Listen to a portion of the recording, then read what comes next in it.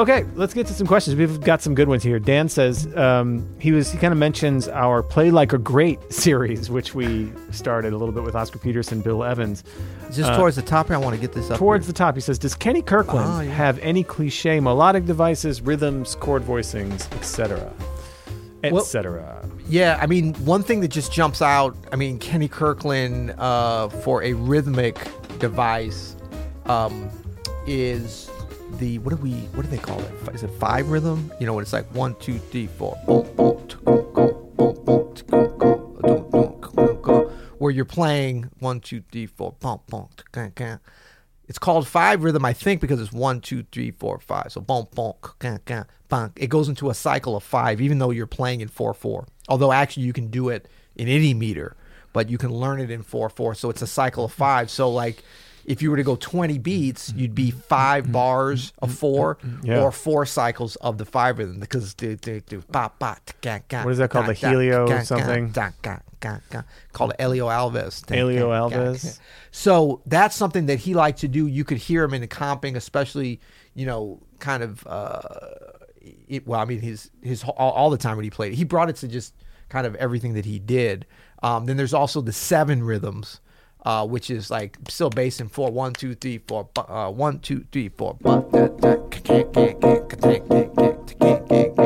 And these like actually work better when they're not in the actual meter, like of 5 or 7. They're kind of corny when they're in 7. So if you're like 1, 2, 3, 4, 5, 6, 7, 1, 2, 3, 4, 6, 7, then it just becomes a clave in the rhythm. Exactly. Yeah. And it forces you to play on the 1 of every bar. Right. Whereas the beauty of this, the 5, the 7, is they keeps you out of that for at least 5 bars in 4, or 7 bars if you're doing it in 4 over the 7 rhythm. So that's one that jumps out to me for Kenny. Yeah, harmonically and melodically, I mean, he has that angular fourths, certainly out of someone like Chick Corea or Herbie Hancock in that sort of school, that modern school. Yeah.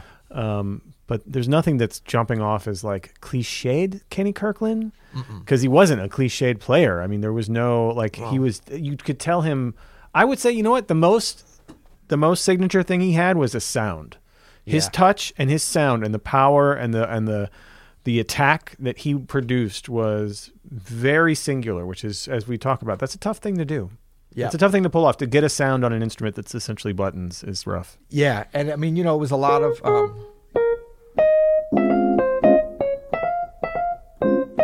Let's see. Like I'm thinking about.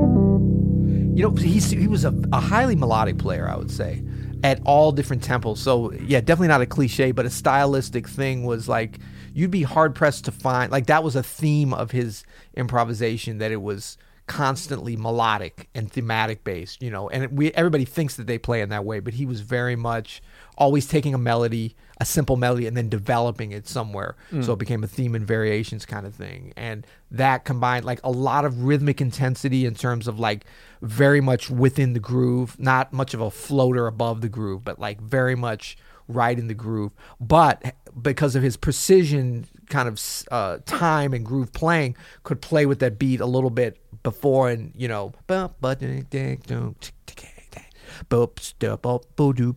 know, like pulling back a little bit, pushing ahead a little bit, but very much within that groove that only players that can really feel that groove, I think, can do.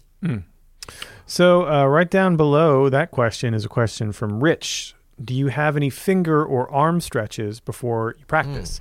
So Rich, if you ever come onto the guided practice session, we do a few different things there, and these are really just kind of coming out of the things that I like to do before my guided practice, for my own personal practice sessions. I like to make sure that I'm connected to my seat and to the ground. I like to just like start, as opposed to levitating. You mean? Well, as opposed to like slouching and having my feet. You know, this is my default posture. So I'd like to, the older I get, especially, the more I want to connect to the earth and to my seat and the instrument. So I just start at least with my feet flat on the ground, and I make sure that I can sort of lift my heart to my chest. I might do the things that I like to do are like put my shoulders to my ears and do a 5 count. 5, 4, 3, 2, 1, and then just kind of on an exhale, let everything fall down. I mean, things you could learn in like yoga. And then also little yoga for the wrists. You know what I'm saying? This little exercise here of stretching, putting your wrists back and then turning, or forward and then turning. That to me gets me mostly where I need to go. And then a big deep breath, and then I'm good.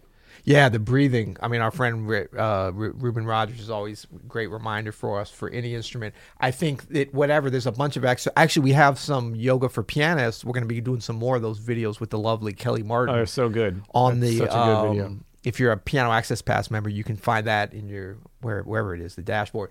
But she does, I mean, regardless of, and she has some really great specific ones for the piano. And it's funny because I was like, how did you develop this? Because she can't really play piano very well. Mm-hmm. She can't play at all. But the weird thing, from her watching me play so much, she gets it, and she knows teacher. The problems, you know. And I'm not a great example, and I'm certainly not as good as you about thinking about the position. I've been trying to think about it more. But doing the yoga has helped me, and just like more the overall concepts of yoga I've been able to apply when I do things, which is like everything is in balance. For sure. Like, and both sides of you. That's so big. That's so big. It's so big and so important. And so like as pianists, that this can be such a problem because there's so many things inherent to the instrument that force us out of that symmetry, right? That's right. So there's like exactly. So some of the general concepts of yoga about the balance. And I mean like the balance of everything. Like when I said lift your heart to your chest right there, as I do that, I think about the grounding of the back body, right? Yeah. As the front part of the body lifts, I think about my tailbone like going down into the seat. Your arse. Exactly. So that everything, and it makes so much sense as we have to do. You know, this is not just a down motion here that we do, right? There's a lift to that key. Yeah. And so, as you know, a big part of someone's touch is not how they press down, but how they come up. Right. And that could be the difference between having really good technique and not. Like you could come down all you want, but if you can't get up, so thinking about the balance and the how everything has a counter. So if you're going down, something's coming up. If there's any energy going this way, there needs to be a balance that way. Like all of that, I think, is very good to think about. Yeah, absolutely. That's great stuff. And I think that, and the other thing is just to remember that there's symmetry of both sides of our body. So, like, I've done some things that I think are really good if you were to combine them actually with what you showed for before and then the breathing, and then think about perhaps a stretch, and you want to just be very careful and deliberate about this. But if you go, and like, as you're seated at the instrument, if you do your neck and you look around, and then when you get to the point, certainly before pain, and then you come back, but you're very deliberate, and then you do it on the other side. Like that can start to get you into the kind of mode as you practice that every part of your body. We don't think of our head and our neck as connected with what we're playing as obviously our hands, our arms, and our shoulders. But the more we get up there, and then as you say to your butt and down into your legs and everything, the more we realize everything, that'll keep us from doing things where like we might tense up here, and then we're like, oh, let's relax, and then the tension all of a sudden is up here, and we're relaxed there. We want to have everything connected. So you want to take stuff with your feet. Obviously, we're using the pedals and stuff too. Every part of your body as much as you can when you do that stretch, and on both sides of the instrument. And both sides of the body. One more thing on this, Rich, as you go through this, remember that this is a practice, and that this is for us even always changing, and we're always tweaking, and depending on where we are with our bodies, and I know everybody is thinking about, changing this kind of idea of how my body works with the instrument. So don't get frustrated if like you don't get, perfectly still and balanced at first, or you don't do the right warm up, you can't play. That's crap. Like just take what you can, as you can, come as you are. And, you'll develop if you have an open mind to how you feel, like one thing that really changed was me thinking about my actual experience at the piano. Like, how do I feel? Do I feel good right now at this piano in this position? When I play here, when I do this, does this feel good? Yeah. If you ask yourself that question and you honestly answer, you're going to come to, I think, a decent place. Absolutely. Because it's just like nutrition, exercise, anything. I mean, this is a physical endeavor. So getting into that feedback loop with ourselves and being able to assess, it's almost like ear training. It's like body training, just like ear training. We don't want to get to we want to elevate our ear training. We want to be getting better and improving, but we want to make it less and less conscious as we make the right ear training decisions. Same things with our body, so that as we get into the moment where we definitely can't think about it, we're able to make those micro adjustments as we go. You're just training yourself. This is great. So right below Rich, Rob has a great question. Can you let us in on some of the high-level communication between you during the duo last week? Like when That's proprietary. We cannot. When Adam said he heard Peter going for a percussive approach on the intro to Emotion in Motion. That's right. I got asked this yesterday in the Daily Guided Practice session. They were very curious about how much of what we did was planned out, how much was rehearsed or written out, how much was improvised. And I said almost none of it was planned out. We had, a short text back and forth about what we were going to do. And then we had a short rehearsal before we actually played. But when it came down to actually playing the stuff, as with, I think, most of the performances that we do, we left a lot of room for us to make it happen. And so like with the intro to Emotion in Motion, which is a theme song to our podcast,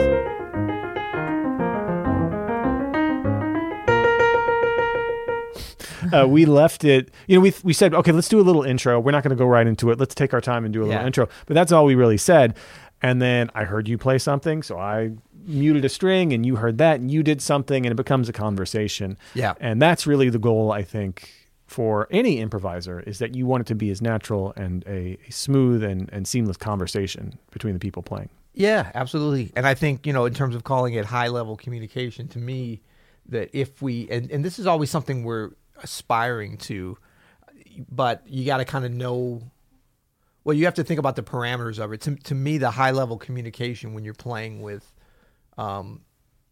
anybody besides one person is like, how do you make the connection if it's a duo or if it's a quartet or a 100-piece orchestra, but how do you connect the circle with the audience and you? So like if you're playing solo piano, it's you and the audience, but that should be like an unbroken energy field, as it were.